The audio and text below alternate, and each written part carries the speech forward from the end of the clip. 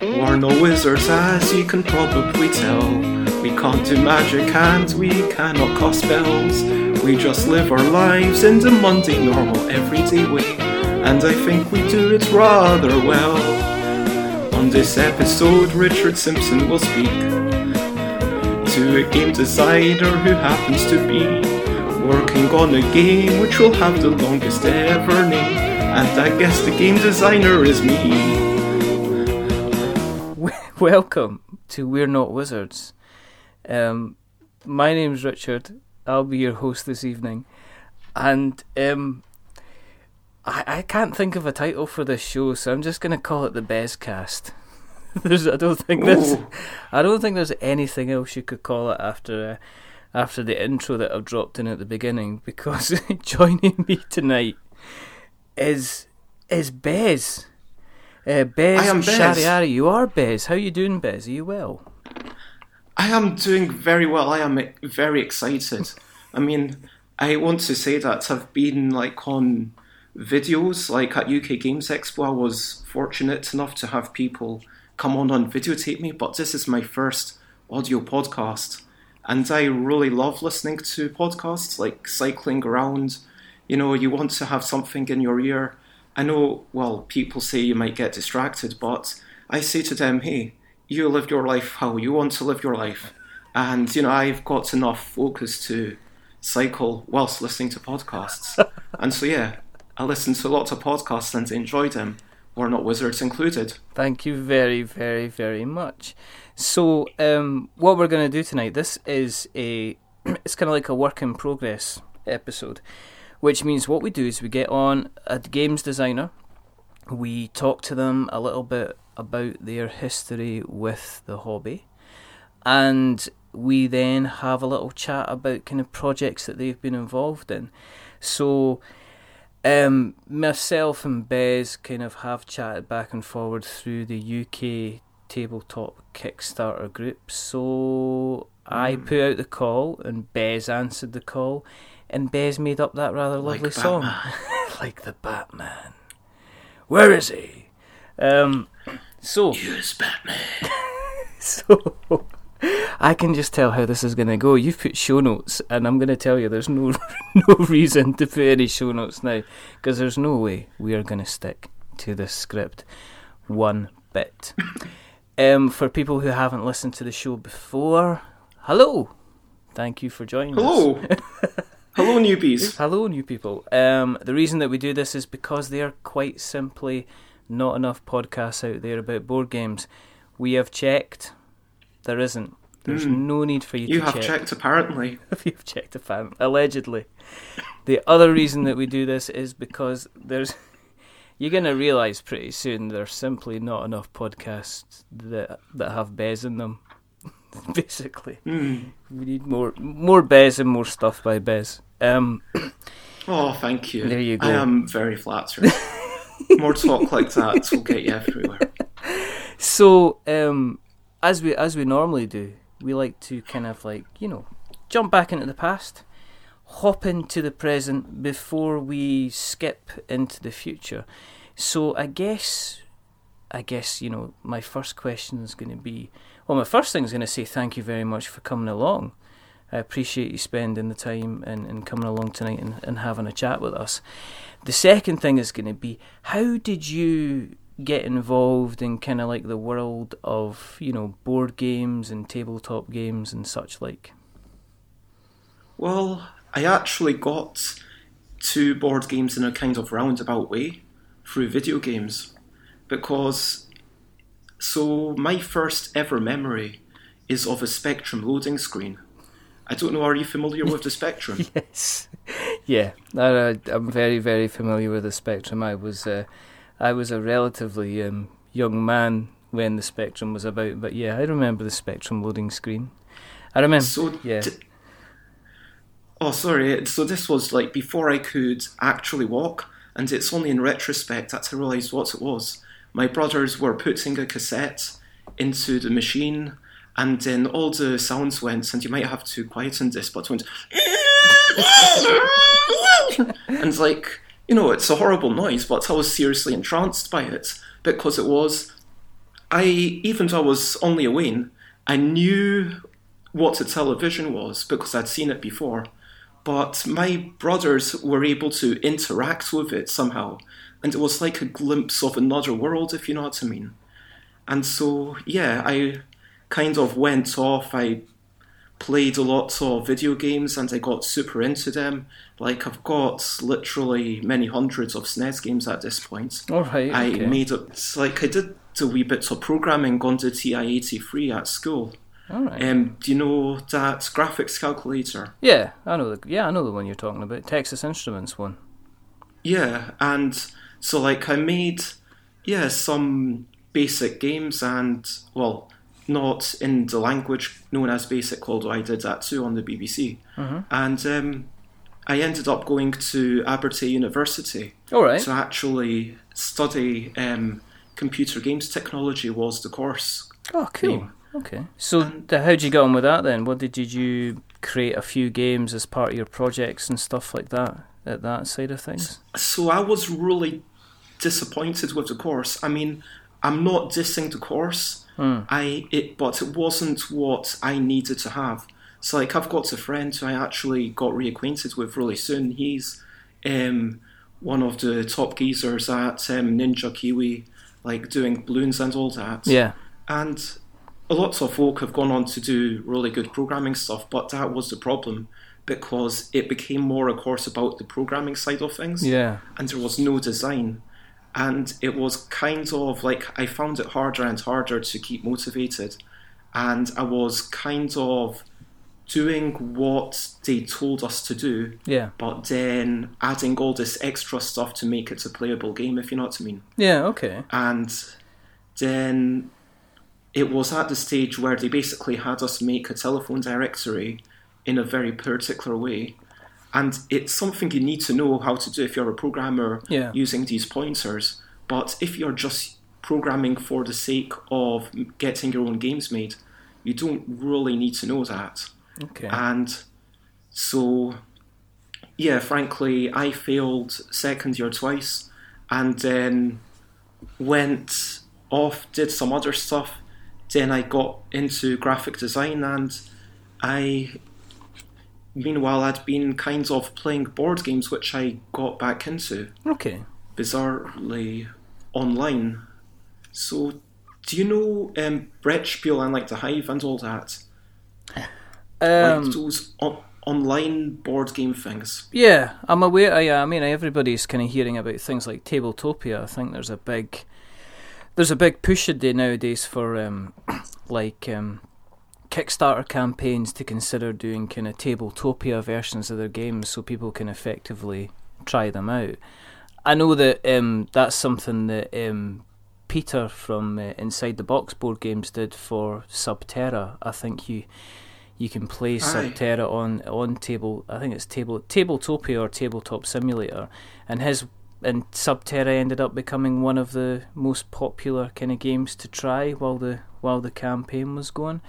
He did really well, obviously, and yeah. But I mean that's like kind of more modern, and without saying too much, I'm talking like 2002. Oh right, where okay. things were a bit more primitive, and so it was all just done in a browser. So as someone playing it, it was a lot easier to get on with. Okay. Whereas so this is an admission, this is probably why I got into kind of making board games, because I really despise programming. Okay. And it's one of my least favourite things to do in the world. I'm hearing that already from you, from your course and stuff like that. Did you I mean, what kind of games were you playing then? I mean, how did you jump from playing online? Were there any games you liked playing kind of online in particular at the time? So, you know Hive, the 2-player abstract game? Yes, I love Hive.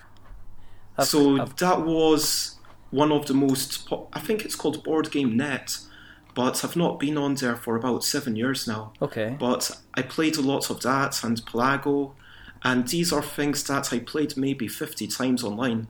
and then I eventually bought a copy. And then there were all these other abstract games, like stuff from the GIF series, which has just had a renaissance. And because I know you love to tell people who don't know about games what they're all about, it's like this big series of games, and where kind of the idea being that while you're playing one, you jump into playing another one when there's a move that goes. But you can also play them all these modules as separate games as well. And I've never actually played it all as a big mega game in that way. But I loved the GIF series and all these abstract things. And for me, it was just about exploring the space of the mechanisms. What about, I mean, you've mentioned, playing Hive. You mentioned, playing that online. So you played quite a few games on the table.net. What was the first, going back into actual real cardboard, do you remember the first game that you played in cardboard in real life? So, the early ones that I remember are Monopoly and Risk. I mean, I don't know which one it was. But, and we had marathon sessions of Monopoly, and no, we did not use free parking. And yes, we played by the correct rules. Yes, we did trading and all the things that everyone says, oh, if you do this and if you do this, it's actually a good game. No, we damn well played by the correct rules. I actually read the rule book at one point, after we'd played about 5 games, because that's how much I was excited by this. And for us, we actually had one variant, which was like the vicious variant, where basically if someone lands on your space and you forget to ask them for money, you don't get it. So, like, if that's the next player tosses... Yeah, so, like, it just forces everyone to pay a bit more attention when it's not their turn. Cool. After that, did you go into anything else? You've mentioned you've got on the show notes, which Bess has put together a remarkable set of show notes, which even put the amazing Patrick Smith to shame in terms of how well produced these are, including the lyrics to the song that were at the beginning of the show. You put Puerto Rico. Yes. So, do you want to tell us a little bit about, how did you end up playing Puerto Rico? Well, it was basically... So after uni, I came back to Glasgow. So Abertay, for those who don't know, is in Dundee, and Glasgow's pretty much next door. And so, I came back home. I wasn't in the best of spirits. Like, I wasn't maybe seeing people as much as I should be. But then I looked online and I found this place called Board Game Geek, which... Oh, yeah. And then, so I did a search, and it was basically through just Google and going Board Game Club Glasgow, and then I found these people had a board game club basically in their house every week. And the crazy thing is, it was open invite. So if you just emailed the guy, and he's still doing it, it's Ian Smith in Glasgow. And if anyone's like wanting to play Euro games and they're not sure where to go, he'll still, accept you into his living room. And there has been like one person who has been like an utter, I'm assuming you'd rather I don't use absolute profanity on your show. Yes. Someone who, there was a time when very horrible things happened as a result of inviting a stranger. But still, he continues to do this because you've got to trust humans, basically. Mm-hmm. And people are on the whole good. And so, I emailed him. He was like, oh, yeah, this is us. This is this person. Come along at this time. I went along and I was like, I've not played any games. And he was like, well, if you're interested in games, if you played video games so you know what you're doing, you're clearly interested in learning rules, here's... And then it is kind of a fairly heavy-going game. And at the time, it was, I think, number 1 on the Board Game Geek rating. So I was like super excited to play this. I was like, I'm in, like straight to the top. And I've only actually played it like 3 times now, but it was just the thing that opened up the world for me. And I would then start going there every week, and it would show me game after game, and it was just amazing to have this world to open up. I don't know how to explain it. So for those who haven't played Puerto Rico before, because as you said yourself, what we're all about is maybe explaining how a game works to people, so that if they've not heard it before, or even if they have heard it and they're maybe a bit curious about it, how would you describe, playing Puerto Rico? What is it you would do in it? Well, I would say that Puerto Rico, the clever thing it does is that on your turn, so to speak, you select one of various actions, and then everyone does that thing, but you get a slightly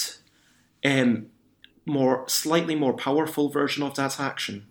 So maybe you're wanting, and it's all about making goods, and it's a bit dry, that whole trading in the Mediterranean, which some people make fun of, but you're basically building up factories, putting workers in and developing goods and growing crops and then selling them off for profit. Mm-hmm. And so when you're building, for example, you will get a wee discount on your building. And if you're shipping, you will get first dibs on what ships. And so it's all about the timing aspect. And it is a lovely game because it has that whole aspect of engine building, which you don't...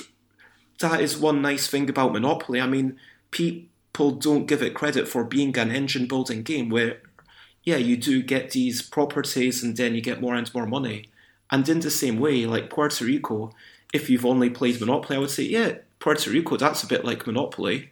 I mean, people get all bent out of shape because people say it's a bit like Monopoly, but let's be honest, it's got a board, it's got cards, and...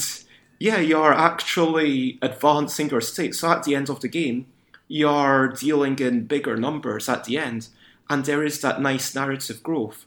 But at the same time, it finishes, before you want to go home, and you can actually play multiple times in an evening. Oh, good. Which is a bit different from how we used to play Monopoly. Exactly, which could go on for days, and people would have to sometimes sleep between their turns as well.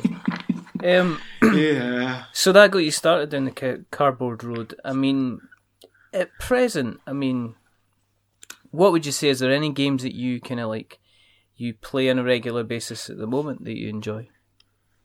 Oh, I feel like I'm far more of a dabbler than someone who's like, this is my favourite game.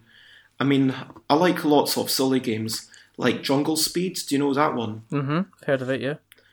So for people who don't know, it's like Snap, but it's a bit more psychotic. And The beauty of it is that the patterns are sometimes very similar. So you think they're the same, but they're actually different. And then you're cursing yourself as you grab the totem, which is what you've got to do with a match.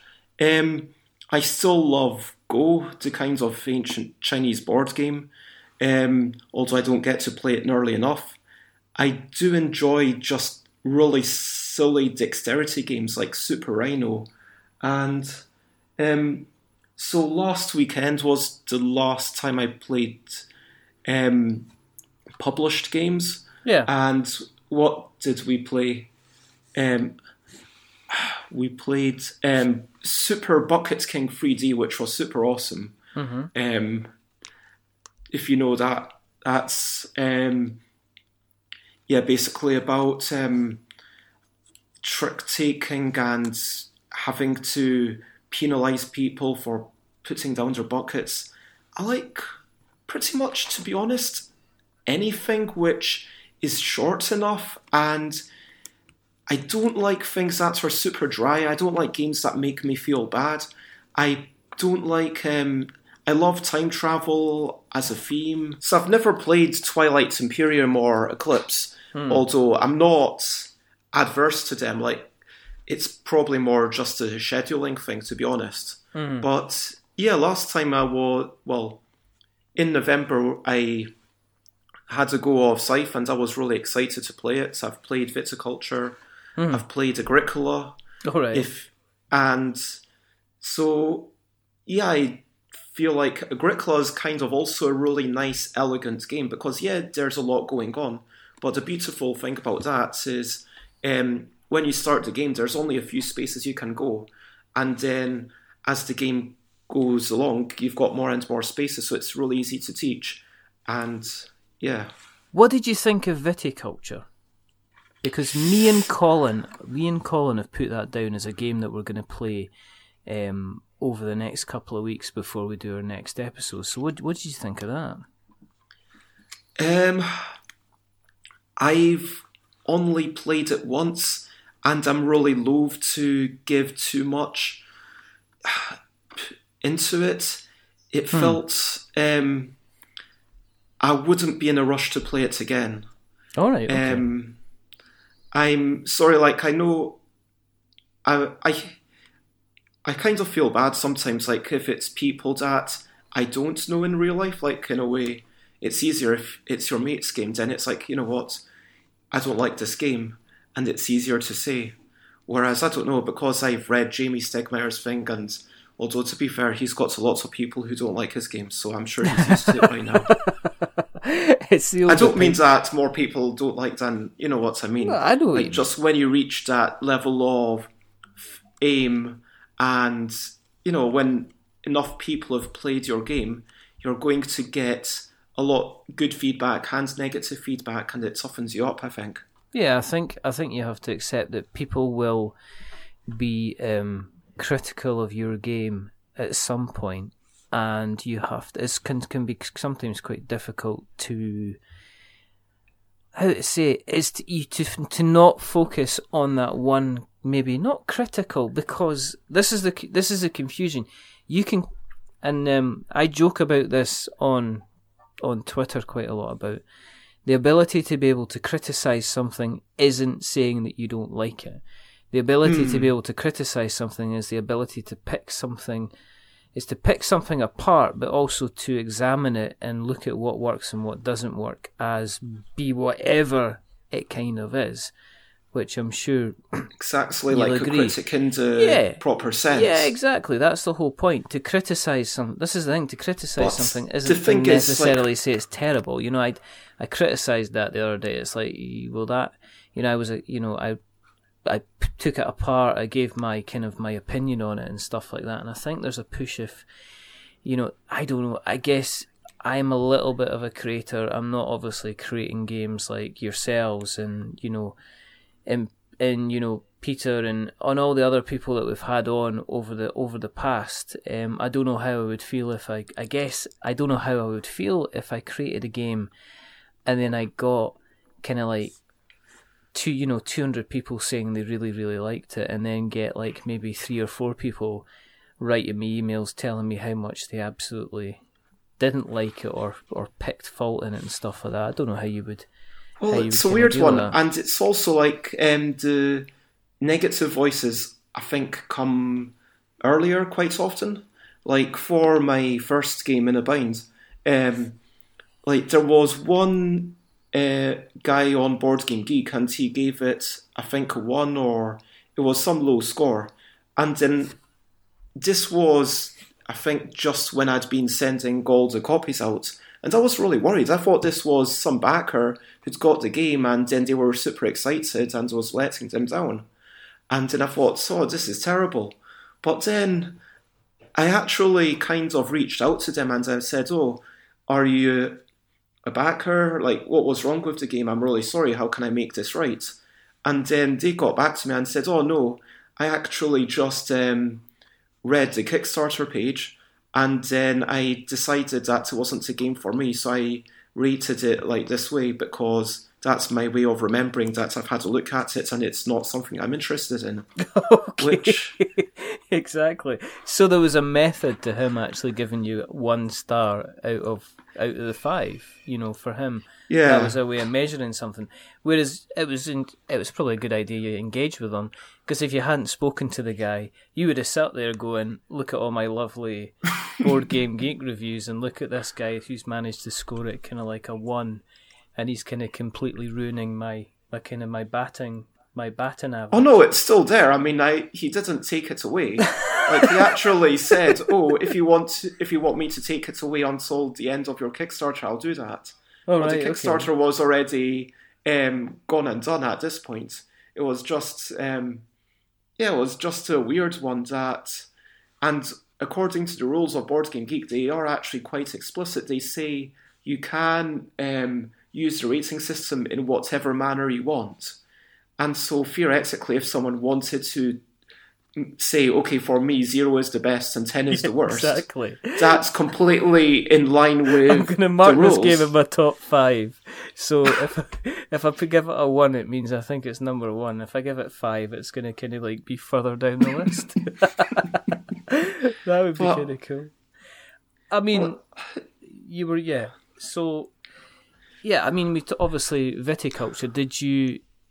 So yeah, basically I've only played that once, so I'm not in a position to do a critique of it. But like, of games that I do feel comfortable, because like, I don't know, do you know Michael May from Toucan played this game? Oh yes, review? yeah. Michael's going to be, hopefully Mr. May is going to be coming on the show. I know we're trying to organise something so me and Michael can have a chat, because Michael, as you say, he runs Two Can Play That Game, which is he's we could say he's a friend of the show. He is he runs a nice little YouTube channel called Two Can Play That Game, which is, I think he takes a game and he gives a very, very light, very gentle, very easy to understand kind of I guess critique of the game, and at the end he tells you whether or not he thinks it's suitable for 2 players, hence the Two Can Play That Game, or if he feels it might benefit from more people. So I think he's like been moving away from it slightly. Yeah. And one thing that he did is, like, at the end of last year, he started up a couple of things where he invited other people to submit video reviews of stuff. Yeah. And so this is something that I'd been wanting to try for a while. And then I felt, well, I don't know if I really am going to be able to commit to doing video reviews on a regular basis. But at the time I was like, okay, I've got Tokaido, I'll do a review of it, I'll see how it goes. Or, oh no, it wasn't, it was Takenoko, which is a lovely game about a panda. And then I played it. I've seen that. It looks stunning. So I think I was the one person who didn't really like it, because I think the big thing for me is I don't mind big games.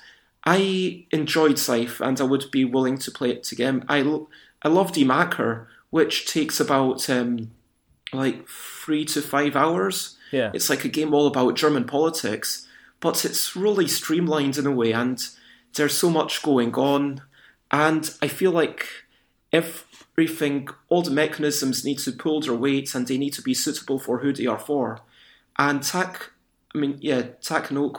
I wanted to be able to play it with my family and with non-gamers, but fundamentally it just wasn't quite light enough, and there seemed to be a few things that I felt for a serious gamer the balance was slightly off, and so it wasn't appealing to either side, if you know what I mean. Yeah. And yeah. I mean, I'm not saying it's a bad game, but for me, for the places that I would want to play it, it's not for me. You're allowed to say, I don't know, I think, again, it comes down to the thing, it's like, well, as far as I'm concerned, I didn't enjoy it, therefore I thought it was kind of bad. I think it's when somebody just looks at your game and doesn't experience it and they say it's really, really bad, that then you're kind of like, okay, you know, as I say, if they're going back to give you 1 star because they've looked at your game and they thought that they kind of, they didn't want to play Well, the thing is, there's games that I would feel comfortable saying this is a bad game. And those are the games that I've actually forgotten the names of. It's not that I want to protect them or anything. But the games where they're actually well known and people are enjoying them, that's generally for a reason. So yeah. I think it's, if there's loads of other people enjoying it, I can't really say objectively this is a bad game. But what I can say is, okay, for me, this just doesn't work, and that feels a bit more, I don't know, positive and just a bit more critical, like, yeah, better way to live. But talking your games, okay? Because let's get Okay. on to the meat, the crux, the reason that you're on. Because you've been quite a prolific little kind of Kickstarter projecty type person. You did In a Bind, and then afterwards you did, let me just see, Wibble plus plus. Yes. And then what's in Bledder? Is that kind of something that's coming out soon? Yes. So, yeah, Bladder's the thing that I'm working towards, and Wibble, I'm currently actually doing the final letter shapes, not literally as we speak, because that would be a bit too much of a distraction. Like, I can listen to a podcast while I'm drawing, but I can't talk and draw, if you know what I mean. Draw at the same time.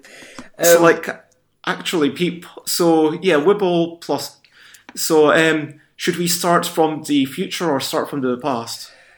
I think that the past is in this case, is a very, very good place to start. Because if we start with, let's talk about In a Bind. Okay, so like basically, In a Bind, I was loving board games, and when I was in Glasgow, I was playing tons, and then I tried to get more and more game activities happening, but it just wasn't happening. I tried to get like a second thing going every month for the kind of games that I like to play, because G3, where they play miniatures games, it's not quite my scene so much. Yeah. Like, I can enjoy that, but it's not my number one enjoyment, if you know what I mean. So it was really difficult to get it off the ground, and then I went to London for unrelated reasons, and I was, well, amazed to discover when I typed into Google and meetup.com, board games, blah, blah, blah, and there's London on board that now it's pretty much meeting up literally every weeknight and every weekend. You can play board games that often if you want. Yeah. And there was a thing, Playtest UK, which was meeting once a month. And whereas in Glasgow, I had taken things a couple of times to my best friend, where we met each other like once a week for a personal kind of evening and a literally random walk, and playing games in London. And I'd show him this game, and I took a game that I made a couple of times to places where people were expecting to play actual published games. Yeah. Because that's the only place I could take it. There was nowhere else. Whereas now, there are other places. And in London, which is amazing, there was Playtest UK, and at the time, it was twice a month, which it doesn't sound like that much, but if you're working towards it, and you're building the next version of your game, and you're guaranteed a slot, and it's like, yeah, everyone comes, everyone's making a game. If your game is totally dire, if it's terrible, it doesn't matter. We are all designers, we're all, positive, we're all propping each other up. If it's bad, we'll tell you it's bad, but we'll tell you how to improve it. Yeah. And it was such a supportive environment, and it was because of that, and the guy, feedback from other people, that I was able to make In a Bind. And it's basically, so it's ended up being a totally simple game where basically you pick up a card, draw a card, read it out loud, and then you do what it says. So it's things like right hand above elbow, or one finger touching nose, or two hands touching. But you still need to draw your next card, so it gets more and more difficult because you need to do all these things simultaneously. Right, so that's where the kind of the In a Bind kind of name comes from. So if you're twisted and turned up and everything like that, that's exactly what it means. You're in a bit of a bind.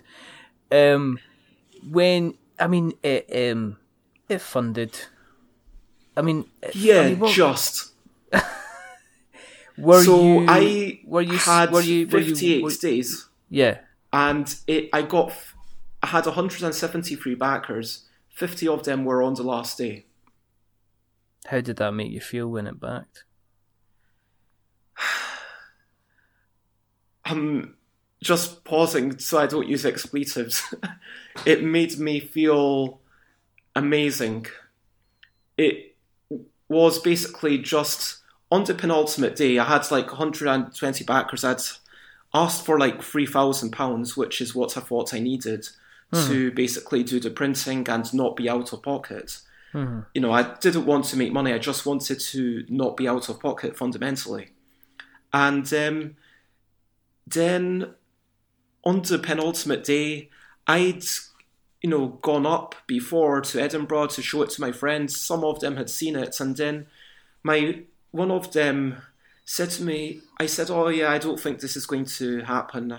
I'm giving up." And then she said, "No, you can't give up. You need to actually message everyone on Facebook, get under case, tell them if you want this, then back it." And so I started just from like the morning, and it was meant to finish at 11 p.m. on the Sunday. I started just messaging folk, and more people were like, "Oh yeah, well, Bez knows about games, and hopefully Bez is going to make a good game. And hey, it's a funny video, so let's support Bez because Bez is a friend." And so basically it was pretty much my first Kickstarter was that final push, that final 50 people was through people just saying, yeah, we're going to support Bez because Bez wants this to happen. And yeah, and I'm super grateful fundamentally.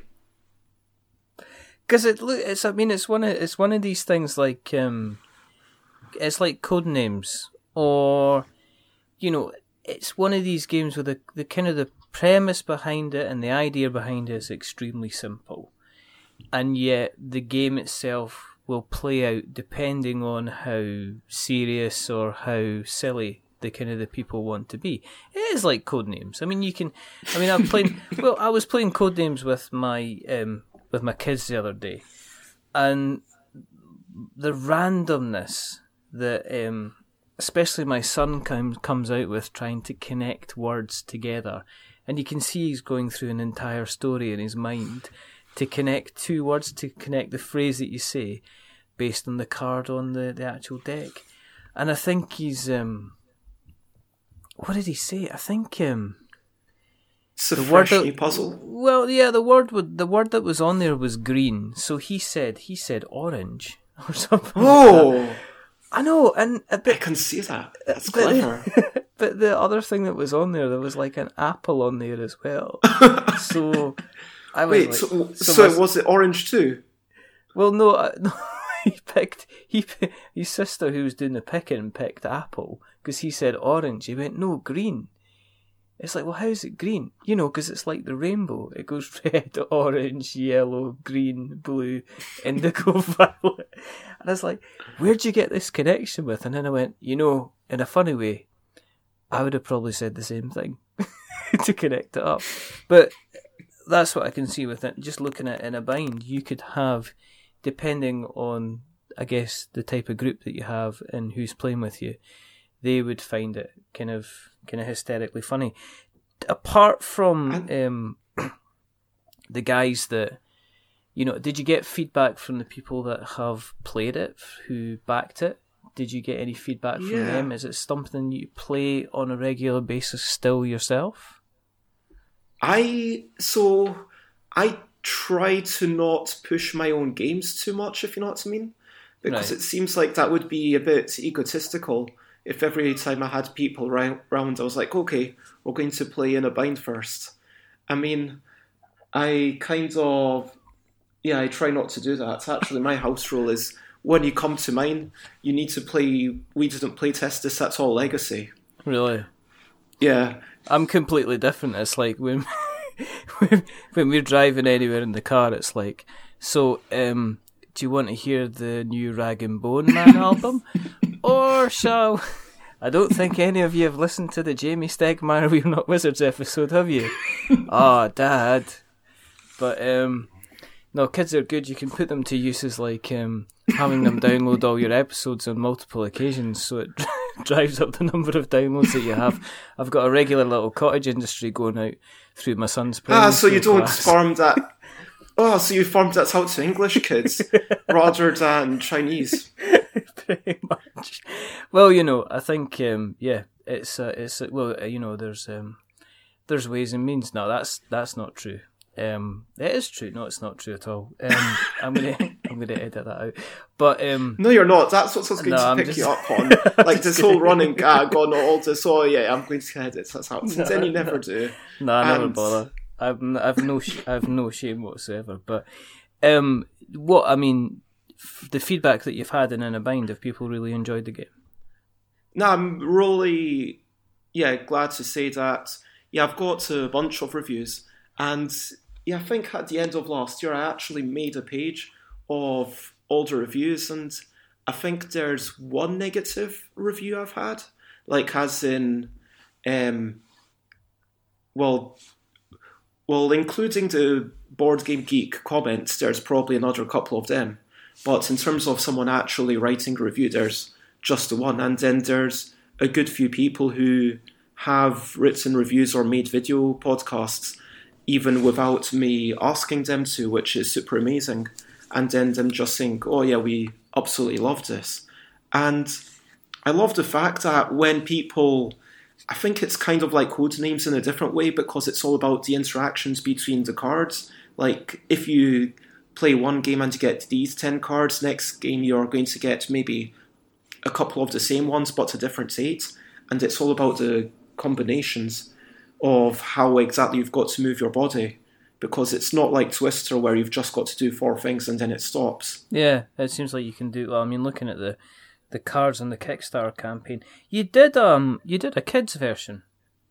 Yeah, so that was my second Kickstarter, and it was basically because I'd gone through in a bind, and then people had enjoyed it that much, and then I basically thought, well, people actually said to me, if you had a kids version, we would buy it.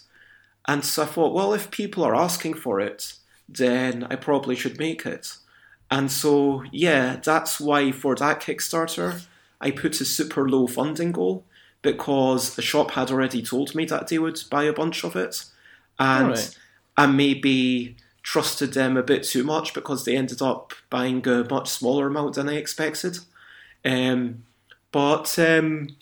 No, it did go well, and generally through everywhere in total that sold it, people have enjoyed it, and it's just, honestly, I feel it's a weird one, because when you make a game as simple as that, it's not just your work. Like, I'm not trying to undermine the amount of work I did, but it's also some degree of luck in that anyone could have stumbled onto this through a different way. Yeah. And it is like, also, I feel very much the need to appreciate, everyone who got me here, like the Kickstarter backers. But with the junior version, it was I'm going to make a version for 4 to 8-year-olds. And it was crazy. And I tested it on my nieces. And it was really interesting to see what they could do and what they couldn't do. Like, some people can't close just one eye. And my 4-year-old niece really struggled to wink. And this wasn't something I'd imagine. And I thought, okay, maybe I'm going to take out left hand or right hand and just make them all hand. Because, when it's a 4-year-old, when they're just struggling to read, let alone work out left and right, you don't want to make it too difficult. No, you don't. And so, no, in the end, I'm really happy with how In a Bind went. And I've been, had so many people asking for it, people want to buy it, and there's a shop that they don't even go through the distributor, they just used to send me an email and say, hey, we need another 100 copies, and it's that's pretty good. Brilliant. And it's hopefully vindicated by, should I still talk about the whole publisher thing? It's your night. Oh, wow. You, Monsieur Ambassador, you're spoiling us. Yeah. No, I mean, you mentioned that you self-published, didn't you? Because you mentioned that you had been offered kind of like a couple of deals from a couple of different places. Yes, like, I mean, during the Kickstarter itself, like, I was actually approached by Travis of Indie Boards and Cards, and they do The Resistance and a bunch of other games, but like that's the one that some people might, and I think Flashpoints is theirs, and there's a whole bunch. But yeah, this was like a big, fairly legitimate company, and they're in Barnes and Noble, and I was thinking, wow, this is amazing, and this is someone that I never thought would contact me. And then I actually thought about it, and then he was offering me, normal industry rates. He wasn't trying to rip me off or anything. He was offering me a good deal. And then I talked to a couple of people at London On Board, and I was thinking, well, I could either go this way, or what if it super takes off, because at the time I had crazy dreams of it selling millions, which you never know, it might still happen. But also, in the end, I decided not to do it because I thought, okay, I could sell it, it'll come out, I'll get a little bit of money, but the money that I get from that, if I've already kind of done the legwork and I'm already happy to do the art and all the publishing myself, then in a way that's kind of a learning process, and that's actually something I quite wanted to go through, if you know what I mean. No, that's cool. No, understand completely. And it just seems like fundamentally, from a cold analytical point of view, the risk reward wasn't worth it. And it was like during it, like when I was playtesting it after the Kickstarter, like I had a bunch of other companies like say, oh yeah, we would be interested in this. And because they were kind of small to medium, I said, oh, not sure. And then like it was when this like company called Uba, and they were like kind of very close to Hasbro, and they basically do lots of toys. And then they said, oh yeah, we'd like to take you out for a meal. And so they took me out for a really nice meal, and then they basically spent the day telling me that if I gave it to them, I would have to accept that they make any change they want, and I'd have to totally give it up, but they can offer me a lot of cash, which would then basically allow me to make future games. And I went home kind of thinking about it, and then I thought, you know what, if the amount of money that they're talking about, if it could make that, then actually, for that amount of money, yeah, I would give up my rights, because I had all these ideas about doing multiple decks and all these expansions I might do, and I had like a whole game plan, but I thought like I wanted to have one expansion for like stuff below the belt, so it's like when you're sitting in the park, have your foot on a knee and all that. But then like after that, so it's like, you know what, maybe that's something I should do. And then my friend was selling it in Essen on my behalf, which was super awesome, like Dave Cousins of North and South Games. And then he showed it to Gigamic and Ravensburger, and both of them came back to me and said, we would like to have this. And long story short, in the end, I went with Gigamic because they were basically, it's yet to come out under the new version. It's going to be called Yogi, so it's kind of not just in English, if you know what I mean. Yeah, no, that's cool. Their version, like, they're talking about like 20,000 for the first print run, which it's not like millions or anything, but like for the first print run, I think that's like a good commitment. That's a pretty decent amount. If you think about the number of people that if you think about the number of people that would normally get a Kickstarter, I mean, I keep going back to Subterra, but that's because I know the figures on it. But I mean, they I mean, they did a successful campaign, but it was 6,500 people that ended up getting their game for a game that raised £350,000. So if you think about if you're getting a print run of 20,000 copies, considering most Kickstarters, and you'll know this with the number of backers that you've had in previous campaigns, to get 20,000, it's not a bad job at all.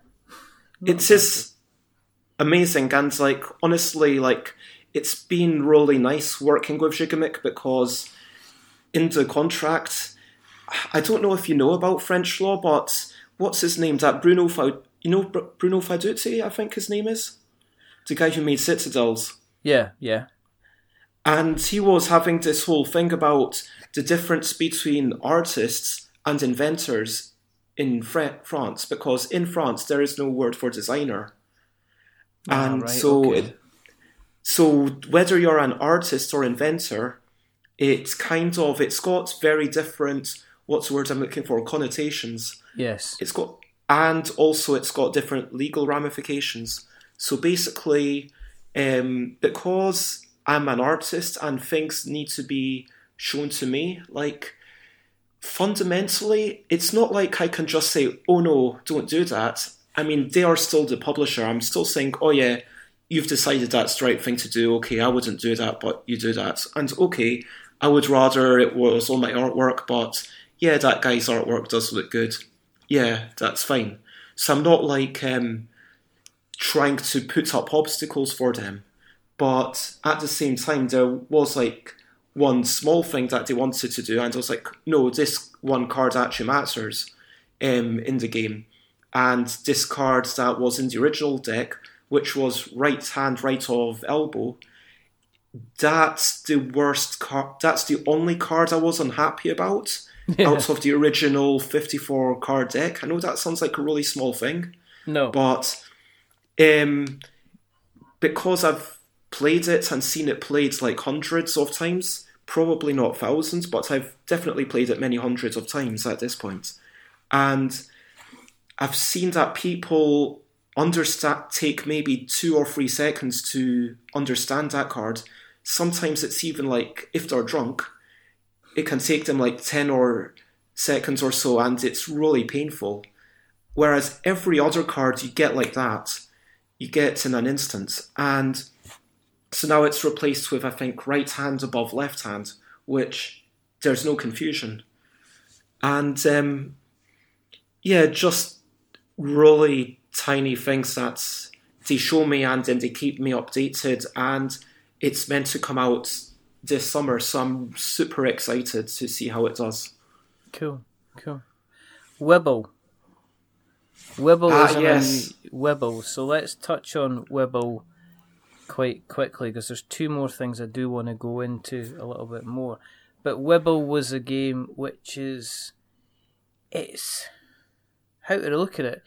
It is kind of like giving a 5-year-old kid some colouring pencils and a couple of pieces of paper and basically saying, there you go, there's your basics for you making a game, or making, drawing a butterfly, or making yourself a little fan, or here, make an airplane, or scrunch it up in a ball and juggle with it, or something like that.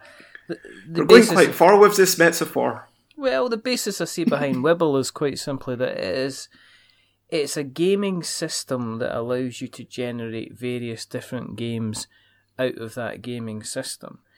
And your idea with Wibble was to create a system that you could then release kind of variations or ideas of games that people could play based around the Wibble system, yeah? Is that right? Pretty much. So, like, I should...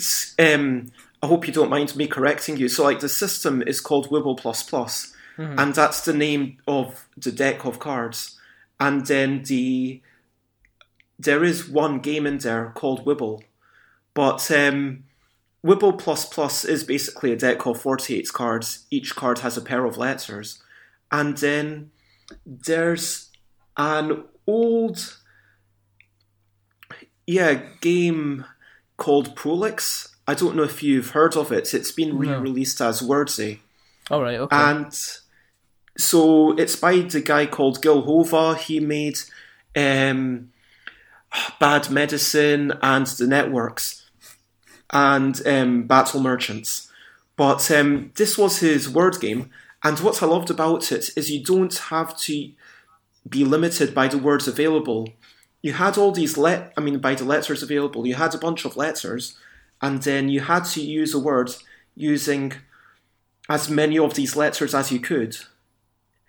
And so you were rewarded for making really long words rather than it being like Scrabble where you just do a tiny thing. And so I kind of wanted to distill that down to the essence. And I ended up with, this was in the first game, you had cards with pairs of letters, and then you had to use one letter from every card, and then you would collect them.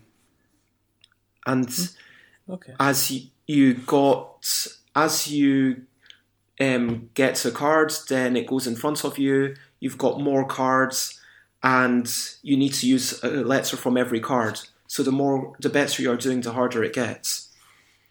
And I then, during that year, this was actually just 2 years ago.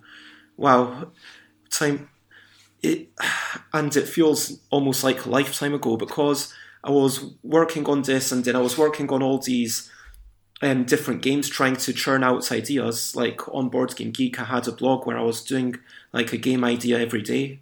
And then I noticed that lots of my things would actually be playable using the same components. And it was when I took it to UK Games Expo and a guy called Andrew Dennison. So I had at that time like a storytelling game, a dexterity game, and the word game.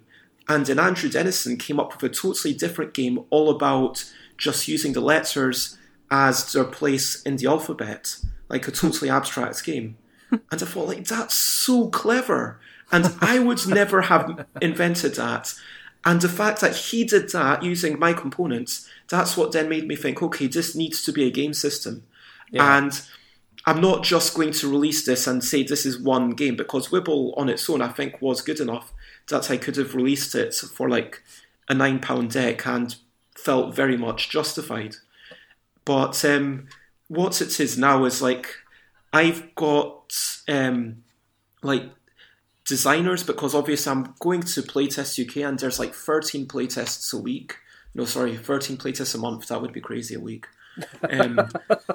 But so like I hang out with like David Brain and Dave Cousins and Dave Mortimer, and people on the internet even like have started saying, oh yeah, actually I've got this idea for this. And like the Cardboard Edison people have said, oh, while we were playing your game, we thought of these ideas. And it's just kind of everyone keeps thinking of things. And I kind of want what I really want to do, like my big ambition is to have like a website where you go and it's like, okay, these are everyone, when you have a game idea, you type in a little form and then it goes into a thing and then people vote on it. And then when and then like, maybe people work on each other's game ideas, and then like at a certain stage, I might say, okay, this game idea, like this is clearly the one that should be developed. I put like a few months of concentrated work into it. I tighten it up. I make it as good as it can be, and then write up the rules. And professional proofreading does help so much, because I've given the rules for. So in the deck, you get rules for 5 very different games, and I've given them the rules to Rachel Mortimer to proofread. I'm like, I'd love for it to be, there's 5 games in the box, but go to this website and there will be hundreds more. Yeah. I mean, what I'm currently aiming for is 26 by this time next year. That's a pretty good aim. So, moving on. And you can check out Wibble, because if, again, as usual, Bez will give us all the links for the show notes, so we have notes to show. But this has been the Bezcast. But on the other side of it, Bez Day. Bez Day. Yes, so Before Wibble we is go coming on out to the on Bez Day. Right. What's Bez Day about? Explain Bez Day. So Bez Day is basically... It started because when I did In a Bind, I was running late. I know Kickstarters often run late, but it still doesn't feel good when you're, okay, I promised you this and I'm not living up to that. It brings you down a bit, you know what I mean? Yeah. And so I wanted to make it up to the backers, and so I finally got it to backers like about UK Games Expo time, which would be start of June. And then I said, okay, I've gotten it to you. And so out of respect to all of you guys, because you put the money early on, I'm going to wait some time before putting it out into shops. And so I said, okay, I'll give you 2 months so you get to play it and have fun with it for at least 2 months before anyone else. And then I said to all the shops, do not release it before 1st of August because I've made this promise to everyone. And then basically, I think that was a good thing to do, like showed respect. And then next year, with my In a Bind Junior, that was delivered to backers around UK Games Expo. And then again, I realised, hey, wait a minute, I basically need to release this on 1st of August.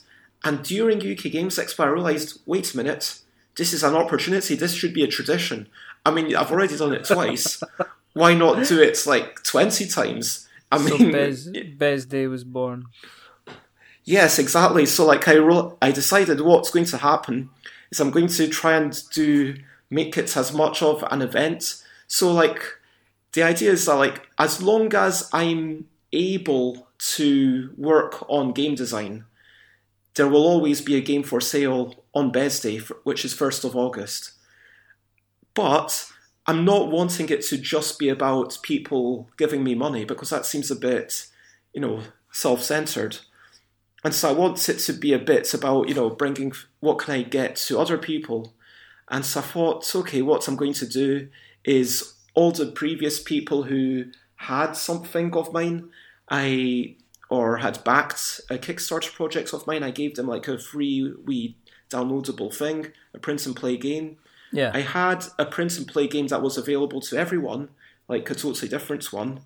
I went on Twitter and I said, okay, as long as you do hashtag BezDay, hashtag art request, and at Stuff by Bez, then I will draw anything that you do, that you write.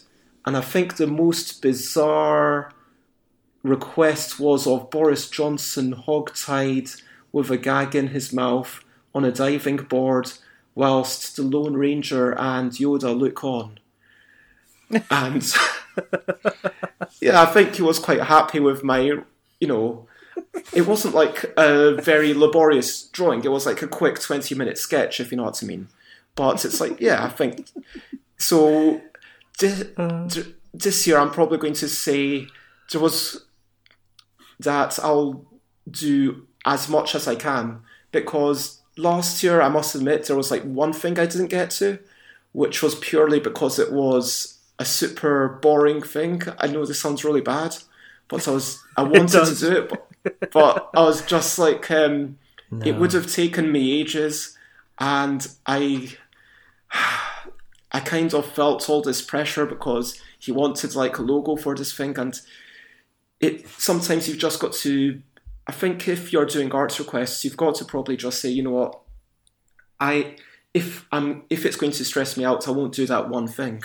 And so, yeah, basically this year, 1st of August, yeah, there's going to be a free gift of some sort for everyone who backed it. So I don't want you to back my Kickstarters just for that.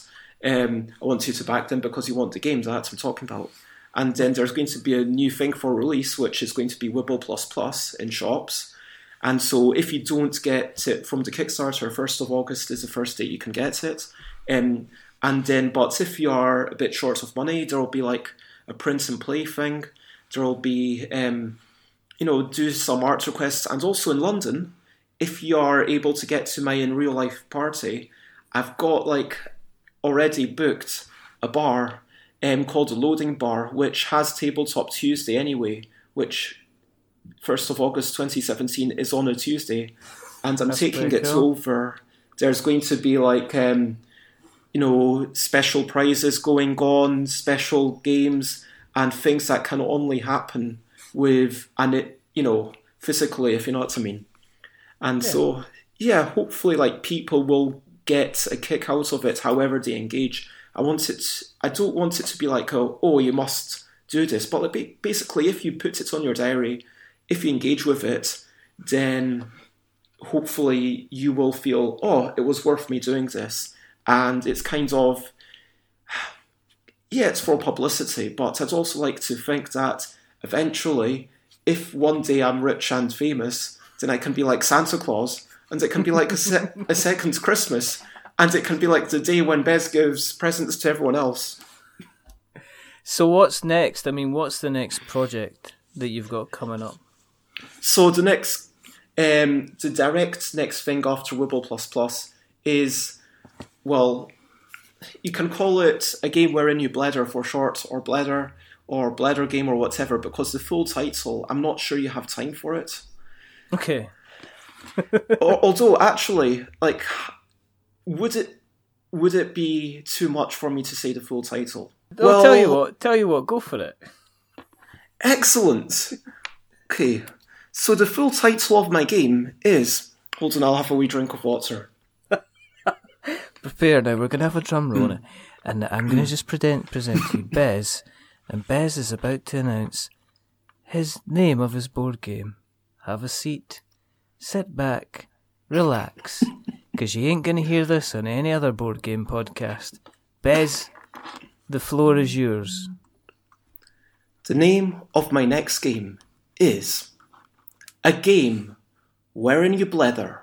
A Scottish word meaning to talk at length at a fast rate, ranting, hypothesizing, narrating, or speaking in some other manner, without necessarily making very much sense, using as many word cards as possible as you spout a stream of consciousness before the time runs out. Mainly designed by Bez, Berhuza Bahman Shahriori, and originally inspired by a short list of long tabletop game names, with an associated competition to find the longest game name, which Bez willfully misinterpreted as a challenge to create that game with the longest name. First conceived, imagined, and discussed with JP Treen in summer 2015 after a sweaty day out in the steamy park, as we realised that simply using plenty of words might make sense of a ridiculously long title, mocked up and tried with Robin Harris, founder of Playtest UK, and Mike Abeji, who both said it could be a hit, talked about with others I respect, such as Ben Neumann, who I usually call American Ben, due to his nationality, briefly shown to Andy Hopwood, along with Heather Ramsden Fletcher, when each card still only had one word, during a party in Birmingham that was celebrating the launch of my first published game, In a Bind, had its name influenced by Dan during a testing session with Daniel Barker, Gwen Mott and Leo Marshall, when Dan declared that the blethering should be pointed out as a key factor. Commented upon by the smart, intelligent, analytical David Brain, Paul Mansfield and various others at various occasions in the Royal Festival Hall, enjoyed by Gotcha Balkan, Tufam and Gerald Mousset by a tree on a sunny day, and the idea of topic cards was born, before we improvised music with each other, stuck to as part of a business plan wherein Bez decided that this would be the game to kickstart in 2017, mutated into having individual decks for each player for simplicity of bookkeeping, was shared with wonderful friends Kieran Symington and Jennifer Witt, who turned out to be a natural bletherer at their new home. Tested by peers Hugh Band and Papal Parrot Simpson, Konrad Borowiecki, Vicky Dalton and Ian Vincent, who presented a great idea for a finale at Alan and Charlie Paul's Designer Day.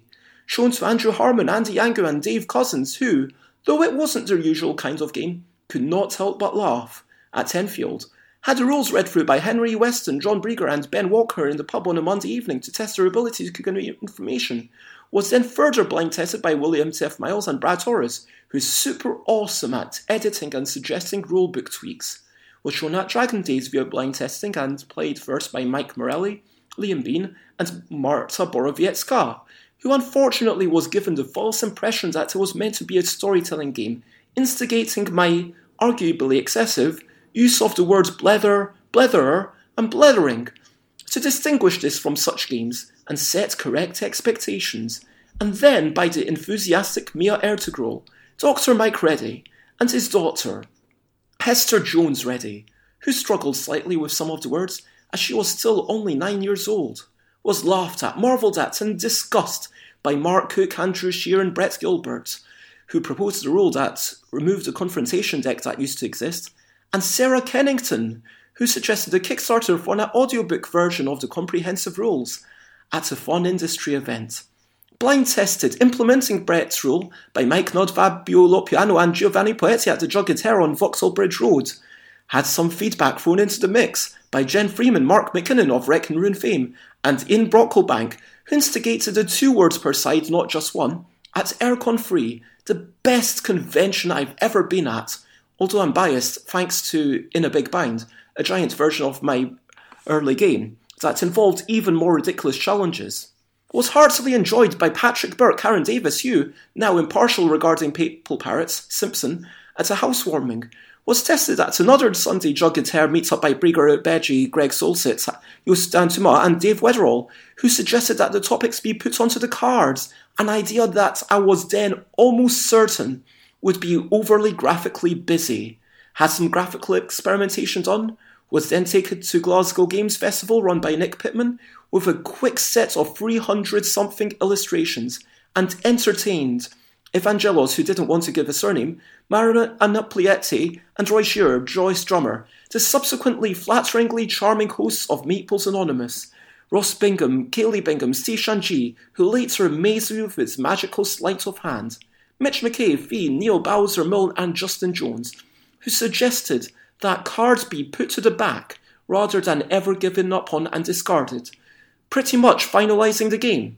Was taken to Dragon Meet 2016, now focus testing to determine whether a Sandheimer might be a worthy inclusion, and enjoyed, essentially in its final form, by Gotcha, my wonderful friend helping me in demo in a bind, Max McDonald, Stelio Passaris, Matthew, Josh, Justine, who generously gave me very tasty frozen strawberry treats, Jason Hodgson, Sanchit Sharma, Hannah Ward, Zev Van Essen, and Adam DeWatcher, was played for the first time entirely for pleasure around the turn of the year at a shindig by Pauser, Paris and Brune, was showcased one night at Peter Blenkarn's office, whilst Angie Han, Nick Smith, Andrew Lasblos, Dennison, Kate Brown and Hugh, no mention of Papal Parrots, Simpson, enjoyed a few games of it, was heartily enjoyed by Oscar Rowley and Eleanor at London Anime Gaming Convention, whilst Chris watched on and suggested lewd additions, was shared with friends, Danny Parker, Lynn Parker, Alex Puss, Entmund Kapusniak, Mona Bozdog and Gary, and had more ideas for topics suggested when Bez visited Dundee for a reunion after 6 years' absence, was showcased at Geek Retreat, and specially enjoyed by Connor Moyer, Daniel Espinosa and Billy Spalding, was shown off at a preview party in Edinburgh to Stu Allen, Joel Tangam, Rebecca Mitch, J.L. Brady, Bertie Serra and several others, was showcased in Glasgow for Bowser, Brian Vince, Mark McKinnon of ever-increasing Wreck and Ruin fame, Danny Lynn and Kerry, and will be kickstarted in June-July 2017, hopefully resulting in an amusing game to make you laugh, titter, chuckle and guffaw that is basically about allowing ladies, gentlemen and any who do not wish to be so defined to watch and listen to other folk prattling, babbling, gibbering, jabbering, going on, running on, rattling on or away, yapping, chattering, pattering, and just having a bit of a blether. Kind of missed it in the middle bit, so you'll have to do the whole thing again. I'm only joking you. Okay.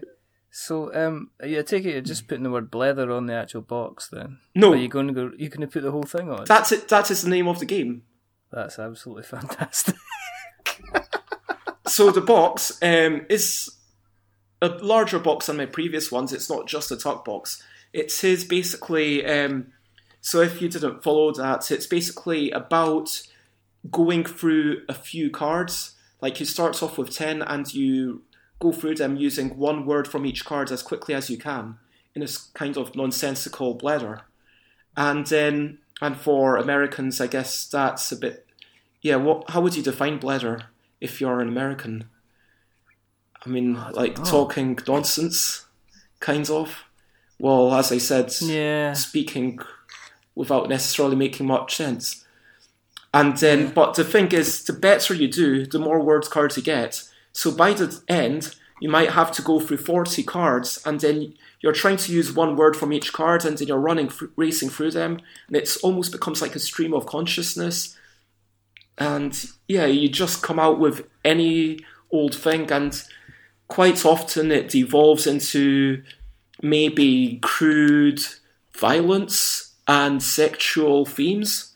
And you get to learn a little bit about people, I guess, but you don't want to read too much into it, because it's just you trying to mash these words together, and it's just sheer entertainment watching other folk struggle with this mass of words. So when's the Kickstarter out? It's on 30th of May. 30th of May. So what we will do, as normal, is when we have the more information, we will make sure that it's added to the show notes. If people want to find you on the interwebs, where's the best? Where can they find you? Okay, so I have a website. It's not very good, but you can go there, stuffbybez.com. Okay. Sorry, I shouldn't be down. I need to get to web designer. I'm just being honest. But stuffbybez.com is where I am. So it's STUFFBYBEZ. But also I'm on Twitter and stuffbybez. And yeah, if you go there and you @ me, then I'll kind of always see it. And generally, if you ask me something, if you message me, I'll respond. I'm on Facebook. If you friend request me, like, send me a message or something. But I will basically, accept friend requests. You don't need to know me. It's just I need to know that I don't know you, if you know what I mean. Okay, yeah. So, does that make sense? Yeah, no, that's completely fine. But, so, yeah, Twitter stuff by Bez. On the Facebook, I am Bez Shahriari, BEZSHAHRIARI, or my company thing, because I didn't realise this, but Facebook doesn't allow you to have the FB in your name. And so it's Things by Bez. Anywhere else? No, those are the main things. I'm on Board Game Geek as Bezman. Oh, on Instagram as Stuff by Bez. And yeah, awesome. That's the main ones. Cool. This has been by far the strangest podcast I have ever done on We're Not Wizards, mainly because, for some reason, internet decided it wanted to fight us, but we did not fall down to it. Yeah, we managed to prevail, and I hope I wasn't too much of a rambler, and yeah, I know I was a bit one-sided. I don't think you're ever going to beat that game title. I think you're officially the biggest rambler as far as game titles go. However, this was very entertaining. The song at the beginning was fantastic, and hopefully we can bring everything together. If you want to keep up with what we're doing, then you can go to the website, which is we'renotwizards.com or .co.uk. You can find us on Twitter, it's We're Not Wizards. You can find us on Instagram at We're Not Wizards. If you search for We're Not Wizards podcast on YouTube, you will find a plethora of uploaded episodes. We've now uploaded all the episodes that myself and Colin have done. We have started on the guest ones, the Friends of the Show ones. We're also going to do the work in progress ones. We're going to have a section on the quick start to the kickstart ones that we did with Mr. Blaine Carn of Inside the Box board game. So keep an eye on that. Those were very good. If you like what they were very, very good fun, and it was a good time. If you've enjoyed what you've listened to tonight, then please drop us a review on iTunes, because for some reason that is the be-all and end-all. And as we say, just give us a 5. We deserve it after tonight's internet shenanigans, to be perfectly honest with you. Also, you're not going I'm not going to do the 10 and the 1. No, well, don't give us a 10 because it'll make us feel all big-headed, but don't give us a 1 because it'll make us cry. Go for somewhere in the middle. Go for a nice, lovely 5. As per usual. Remember that we are many things. We are. But we're not. But we're not wizards. We are not.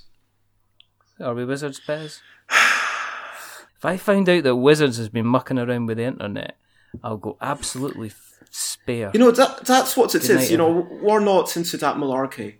You know, we are not wizards, and leave it to the wizards. So we might leave it to the wizards. This has been the one, the only, the fantastic, the amazing, the super brilliant, the rambling, the fantastic bletherer, who is known as this has been the Bezcast. Thank you very much. I am honoured to... It has been my first podcast, and it has been very enjoyable. It's been a bloody doozy. I promise if you have me on again, I will be at a place where I know the internet is a bit better. It's fine. But until the next time, it is a goodbye from Bez. Goodbye! It is a goodbye from me. Stay safe. Roll 6s. Try word games and card games. And for goodness sake, check out what Bez is doing, because it's some of the best stuff you'll ever see. And remember, keep an eye out for Bez Day. There will be potentially cards at your local card outlet. Say goodnight, Bez. Good night to everyone. Bye for now. Bye.